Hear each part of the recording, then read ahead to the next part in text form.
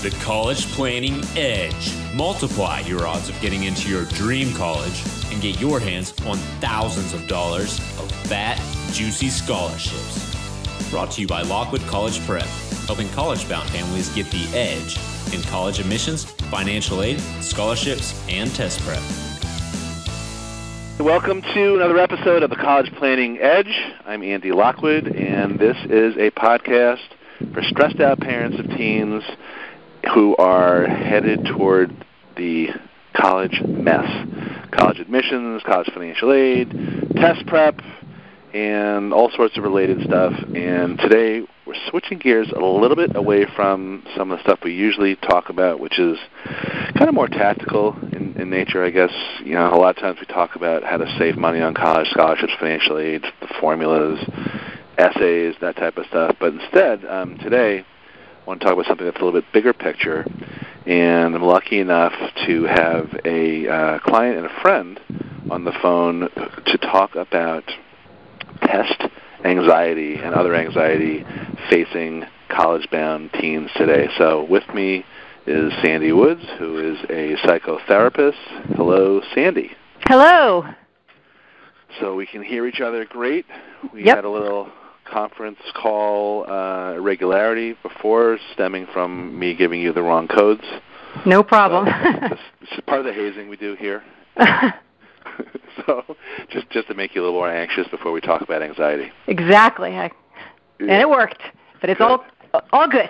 Okay. So before I start firing away some questions, can you just give us like an executive summary of your background, your professional background in psychotherapy?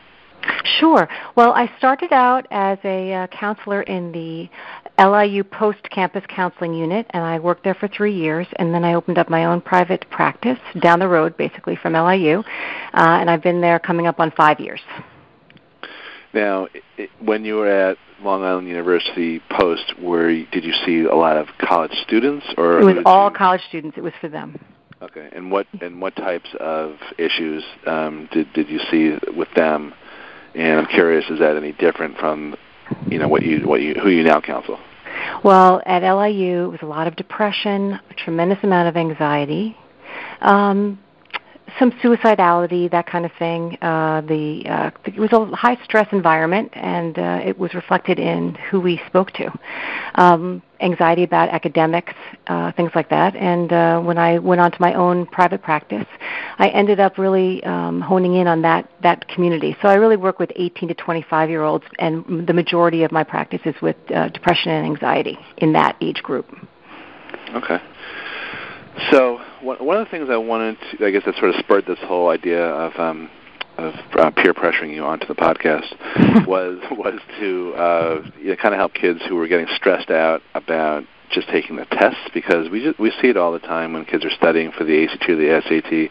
A very common phenomenon is that they'll do great on practice tests.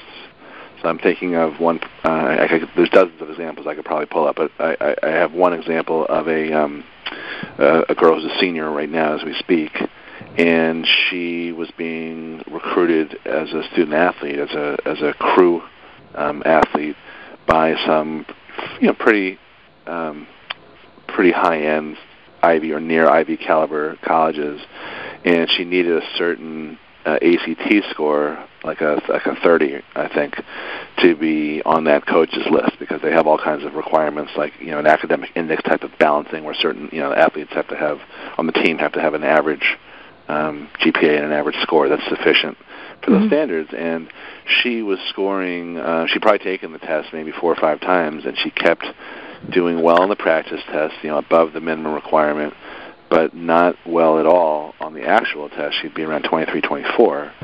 And it seemed very obvious to me and my tutor, Marissa, that she was simply choking or not maybe self-sabotaging, just not doing her best on the actual test. And we kind of threw around a bunch of armchair psychology type of explanations for it, including Maybe it's the parents, the mom and the dad who are stressing them out, which we observed also. Mm-hmm. But you see stuff like this all the time. Like, can you just walk me through some of the causes and then maybe give some tips on how kids and I guess parents can deal with that? Sure. Okay. So in particular with this student, it sounds like she did all the prep work and all of the work prior to get used to the test and kind of become immersed in the test. But when she hit the actual day, her anxiety ratcheted up, and she probably was playing a head game with herself, talking herself through all the worry and concern and catastrophizing this test to the point where she probably would start to blank out. And probably. Yeah, I mean, who knows? But she definitely put the work in. It wasn't a question of being lazy and not doing the work in between the tests. Right, exactly. And that would be the number one thing that I would say to work on first is get really, really used to the test. I have a client right now who I'm working with, and he was sitting for a licensing exam for his chosen profession. And he's 22 and had just graduated, was working in the field, and this licensing exam, if he passed, would allow him to keep his job. And he got to the point where he knew everything in and out, but when he sat for his first exam, the worry about what it meant not to pass this test caused him to completely freak out every time he came up to an example that he didn't understand. And then that just kind of grew and grew, and his anxiety grew and grew, and he stopped thinking well, and he failed that first test. And so we had to work together to get his confidence back up and to not catastrophize whether or not he can pass this next test, because that was creating so much agony inside of him that he stopped being able to study for it. He had to wait 60 days for the next test. And so we kind of examined what his thoughts were. What was he thinking while he was studying, and that's what was happening. He was thinking to himself, oh my gosh, if I don't pass this, then I'll lose my job, and then I'll never get the next job, and I'll never pass again. And we worked on calming himself. He had to learn how to self-soothe, breathe through all of those thoughts, and really focus. He had to take himself out of where he was studying and go to the library, because when he would sit in his room, there were a zillion things he could do to stop himself from studying. And but really what it was the thoughts that were killer to him, because he just became overwhelmed by worry. And when you sit in worry, you can't act. And so we would just take out, I had him think to himself, okay, what is the worry? The worry is that if you don't pass this test, then you'll never work in the field, then you suck as in his chosen profession. And that's what he was thinking. And I kind of put him back into the reality of, well, you have already passed, you've already done beautifully in school, you're already working in the field, you know what you're doing, you need to calm yourself down and focus on just this test, because this test had absolutely nothing to do with the kind of work he was going to be doing. It was that he had to study for this particular test. So once we got rid of all those worries about him being able to do what he needed to do, or be able to do what he wanted to do, he calmed himself down, and he would calm himself down throughout the test. If he came across a question that he didn't know, he would take a deep breath, count to 5, let it out for 6, and move on, and not let him derail, not let it derail him. And he ended up passing the test. That's great. So first of all, I didn't even know that catastrophize was a word, so thank you for that. And so I'm already learning stuff. And I guess second, I was just thinking that I bet that a lot of the conversations you have with kids like him, or I know you're going to tell me a little bit about a student athlete you have, and I think a musician too, right? Yes, yes. Okay. I bet a lot of the times they're not even aware of this negative self-talk that's going on through their heads, am I right? You have to help them recognize that before they can. Yes, because often the first thought is, I'm afraid to fail, but they don't realize how far that goes, because they're afraid to fail the test. But then they've thought to themselves, well, if I fail the test, that means that I'm not good enough, or that I can't do what I want to do, and then that goes to, for the rest of my life, I'll never be able to do what I want to do. And those are paralyzing thoughts. So whenever I work with somebody with anxiety, the first thing I ask them is, what are your thoughts around this? And I think when you mentioned the parents that were anxious, the parents around this testing cycle of, getting into college and what the SATs and the ACTs mean, they don't realize that what their biggest concern is, am I a good parent? Am I doing right by my kid?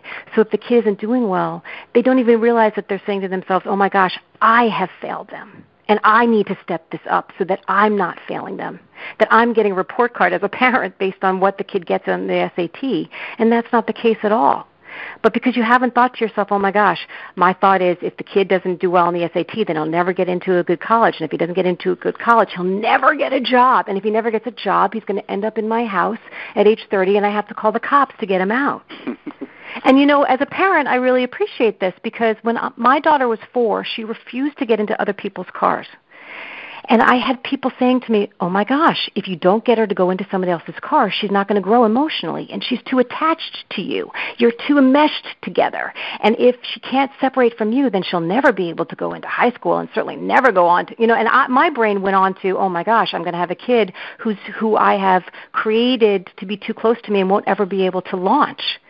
And, I would put her in a car. She would be crying and get so upset. One time she threw up in somebody's car, and I thought, what am I doing? Why am I putting all of this pressure on this 4-year-old kid getting into somebody else's car? So you know what I did?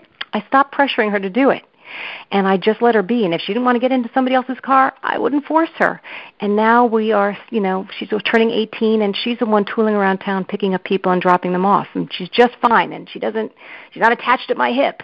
But my thought at that time at age 4 and what everybody was telling me was, oh, my gosh, if I don't solve this problem now, her whole life will be ruined. That's catastrophizing. And this is the daughter you just told me about who, all by herself, took the bus at age 18 from New York to Boston to audition, and other parents were saying you're crazy for letting her do that on her own. It still goes on. Yes, other parents said to me, how could you let your daughter get on that? Actually, she got on the train to go up to Boston. How could you let her do that by herself? Why aren't you supporting her enough? She's going to be so nervous because she had to audition. This was her first audition, for she wants to be an actor.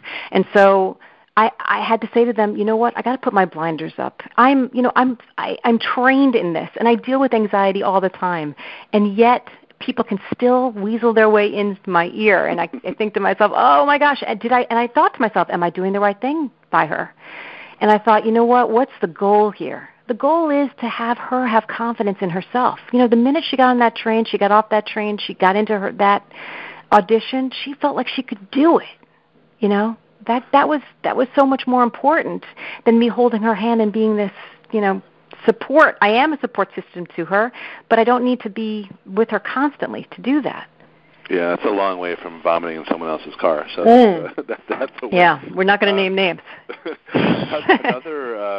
Another I guess theme that I pick up on a lot in terms of the parent report card, theory, is that which I think corresponds to that is I feel like a lot of parents feel shamed or ashamed, not necessarily of their kids, but probably of themselves, if they don't have these outward successes like getting into a good college, or a lot of times not having saved enough money for college. I hear that a lot when I talk to parents initially, or somehow feeling that they let their kids down in some other key area.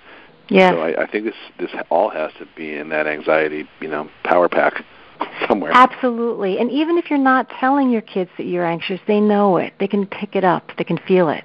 So you really got to work on that yourself, because this idea that, oh my gosh, we should have saved every single penny for college, it's very difficult to do nowadays. But when you hear people kind of give you that humble brag, I heard somebody recently humbly brag that, my kid is so ungrateful. We can pay for her college outright, and she doesn't appreciate that. And I thought, okay, all I got out of that was you can pay for your kid's college outright. That's all I heard in that sentence. Yeah. And of course, I turned around and thought, oh, I suck. We got to stop listening to that and just keep moving forward and do the best you can. Everything is a learning experience, and these kids are going to have to learn about money themselves anyway, and having an honest conversation with them so they know, what they're up against and how you can support them. And you're not going to just send them out and they're going to be in debt for the rest of their lives. You're certainly going to help them figure out how to manage the debt and all of that stuff. It's not over at age 18 when they walk out the door. You're a parent for a lifetime.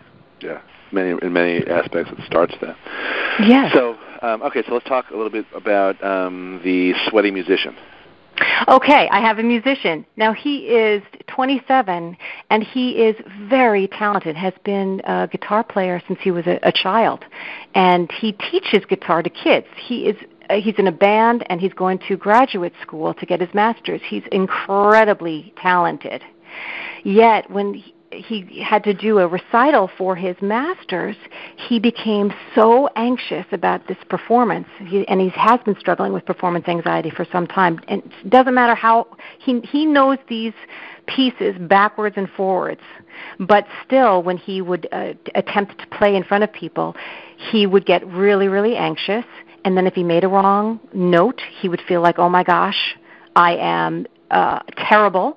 I am a terrible guitar player. And then, of course, his thoughts were, well, if I can't perform in front of people, then I'll never be able to do anything with my music, and I'll have to choose another career. And that's where he went down the whole rabbit hole. And so when we worked together, a lot of it was recognizing that he does know the pieces, so he's going to have to relax about that.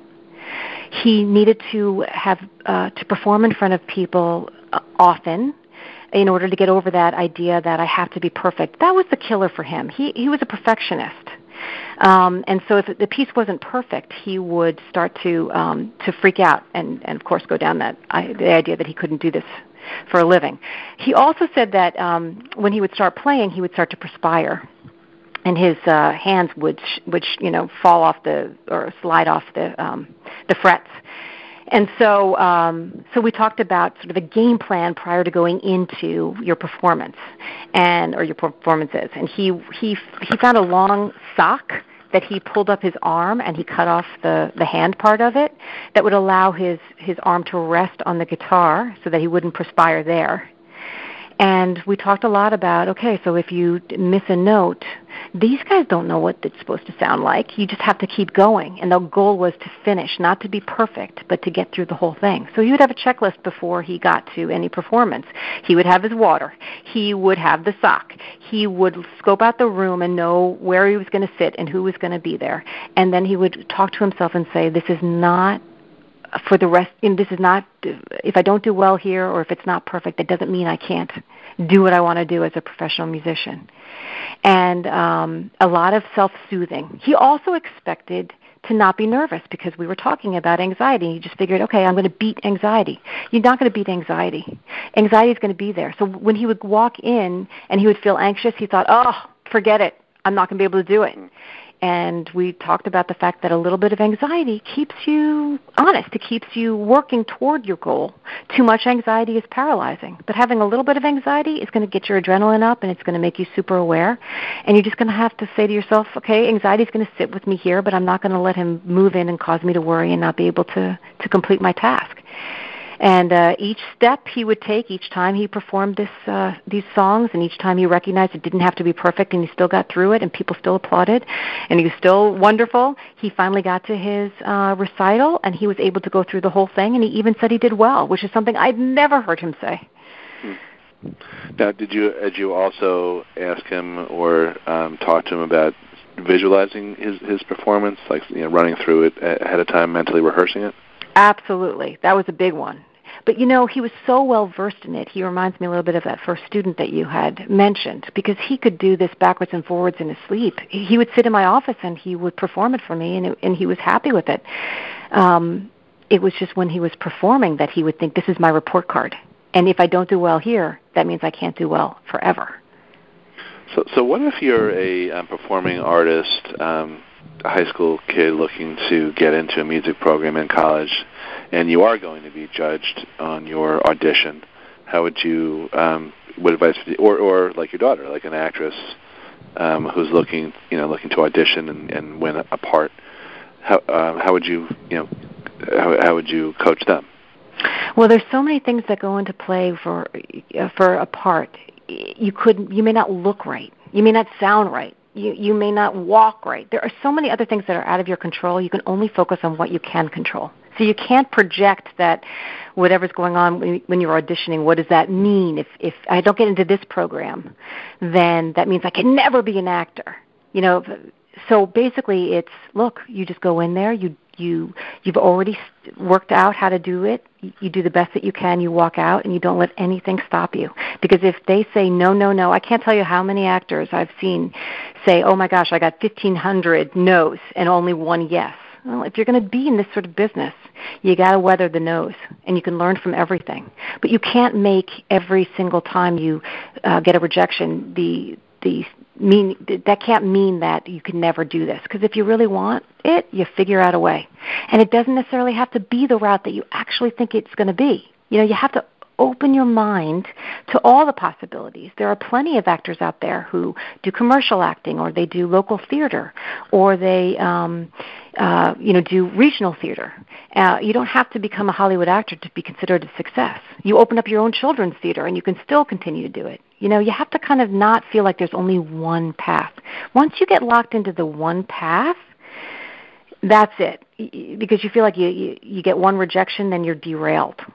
And I think that's a lot of this, too, with the college thing. If you think you have to go to one school and that's the school that's going to make you happy, well, it's going to make you unhappy, because let's just say you all your dreams come true and it's not perfect, then how are you going to weather that?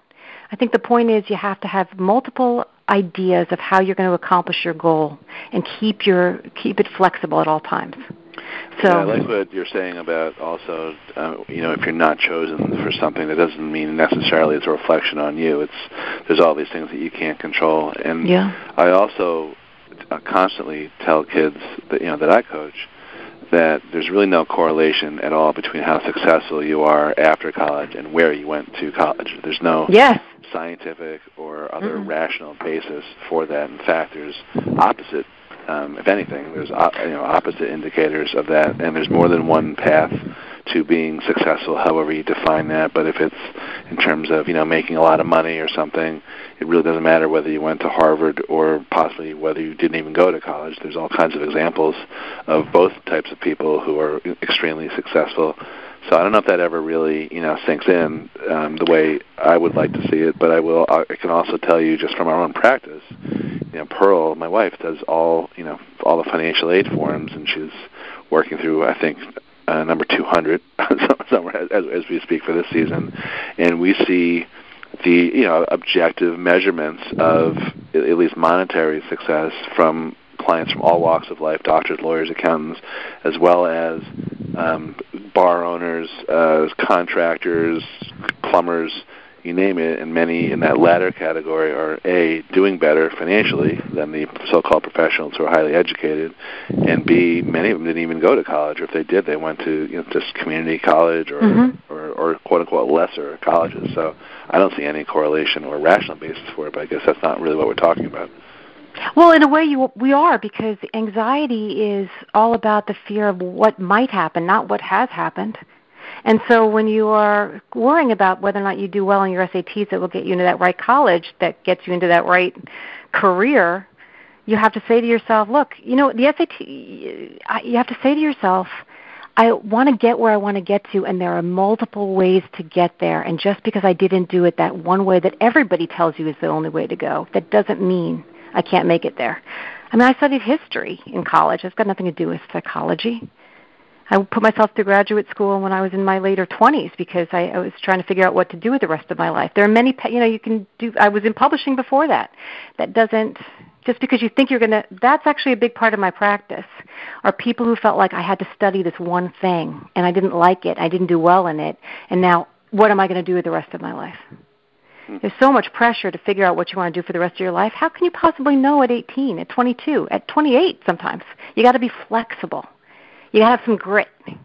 I think you can narrow it down, and that's an important first step. but yes, 80% of kids change majors just statistically. So even if you do and actually, by the way, our first step when we coach kids one-on-one is to spend time trying to narrow it down with an assessment and a career counselor and all that. But even so, it's never let's pick the one thing. It's more right. like Within that narrowing down, there could be 3 or 4 things that you could do that you'd be fabulous at, and then you choose among the 4 which one you're going to currently follow, right? Yeah. But at least it's your choice. It's your choice, and you don't have to make it at age 18, but you can go in with a game plan and a plan B and a plan C and a plan D and mess around within that cluster. I think that's a good way to absolutely. do it. I totally agree with you. You're absolutely right. I think a lot of the worry that I see, too, is these kids feeling like they don't know what they want to do for the rest of their lives. And it is nice to be able to say, okay, what do you like? What are you good at? Well, within this field that you like, I didn't even know there was a job where people that make up languages for made up, like in Game of Thrones. There are people that actually write those languages for the different types of groups that are created. And I had no idea somebody did that. Yeah. Somebody would read J.K. Rowling's books and make sure she was on target with the information. I had no idea there was that kind of job either. They had to know the books better than she did. That's crazy. Yeah, so there is a lot. I think but the point is, when we're talking about anxiety, you got to loosen up a little bit about your expectations. And then you can see there's so many options within your chosen field, and see what happens. Good. All right. So let's go to the student-athlete area. I think you told me when you were at Post, you had was it a field hockey player? She was a field hockey person, and she was going on scholarships to field hockey. So there was a lot of pressure for that. And actually, she had an injury the year before, and she was coming back onto the field. So that injury kind of made her feel insecure, and that's what provoked the anxiety that started. But she was now a senior, and she would go into a game, and if she didn't do a pass that was well accepted, what am I saying? Well accepted. The pass that was actually completed, she would worry then for the rest of the game whether or not she was good enough, and that derailed her completely in her performance. So we had to get her back on track of, okay, let's first with the thoughts, because athletes are all in their heads, and it's all a mind game. And so she would say, okay, well, if I don't make this pass, then I'm not going to make the next pass. I'm not going to make the next pass. So we had to calm her down and talk to her about, or I had to calm her down and talk to her about, okay, so you make one pass that's not completed. Well, it's not just you out there. It's your entire team, too. You're not the only person that's, playing this game. And just because one pass isn't completed, that doesn't mean the next pass isn't going to be completed. And you got to kind of reset each time and not, of course, catastrophize that you're losing the game for everybody. She also worried about what other people were thinking about her. And she didn't even realize that's what she was thinking. It would just come into her head, and she thought it was true.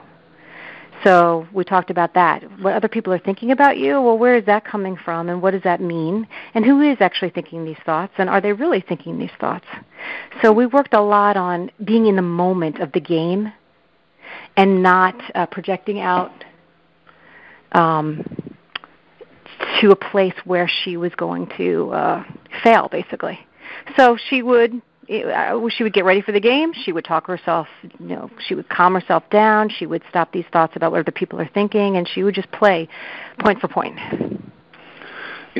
Any game is about minimizing mistakes.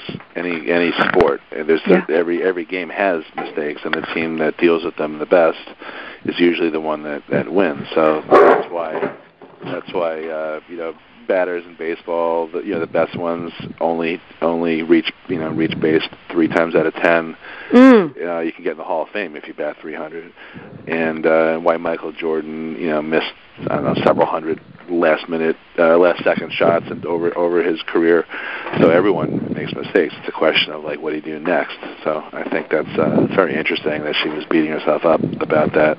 Was any of the pressure coming externally from coaches or from her parents? Because I see that a lot too.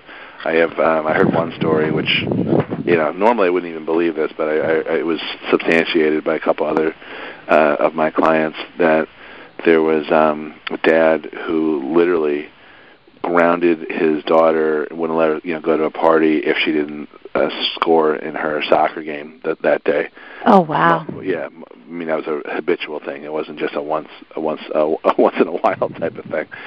So do you ever see that coming into play, the parents and external forces affecting the athlete? Absolutely. This one, the pressure was to keep her scholarship because that's what was paying for college. So, that's a lot of pressure to put on you. But what I would say to her is, you're the one who got the scholarship, and that you are contributing financially with the scholarship. So that kind of put her into a position where she felt more in control of it.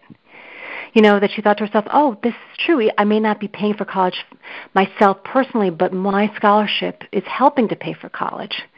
And that made her own it a little bit more and less about the parents' pressure, because she thought to herself, so if I choose to stop this scholarship, let's say I choose to stop playing, I can still go to school with my own debt, that if they're not going to help me, because that was the concern. If you can't pay for college with your scholarship, then you won't be able to continue with college because they weren't going to pay for it. But I calmed her down and put it into her control.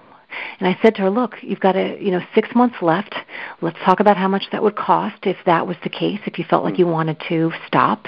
Even though that really wasn't on her mind stopping, but it was so much pressure. We just kind of lived in that possibility for a little while. And she said, oh, I could do it. I could stop this now, and I could pay for college. And she kind of took it out of the parents' kind of pressurized zone because she had options. Yeah, I guess if you're looking at what she might consider the worst case scenario, and it turns out to be not that bad, then that can't help but reduce the stress. Yes, absolutely. So much of this anxiety is you feel like it's out of your control. Once you start to look at things in a way where, oh, wait a second, let's say the worst does happen, and I lose a scholarship. Well, then what? And then when the consequences are manageable, then you kind of take it out of that really scary zone.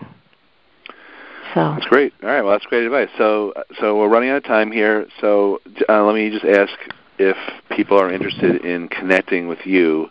Number one, do you work only with local people?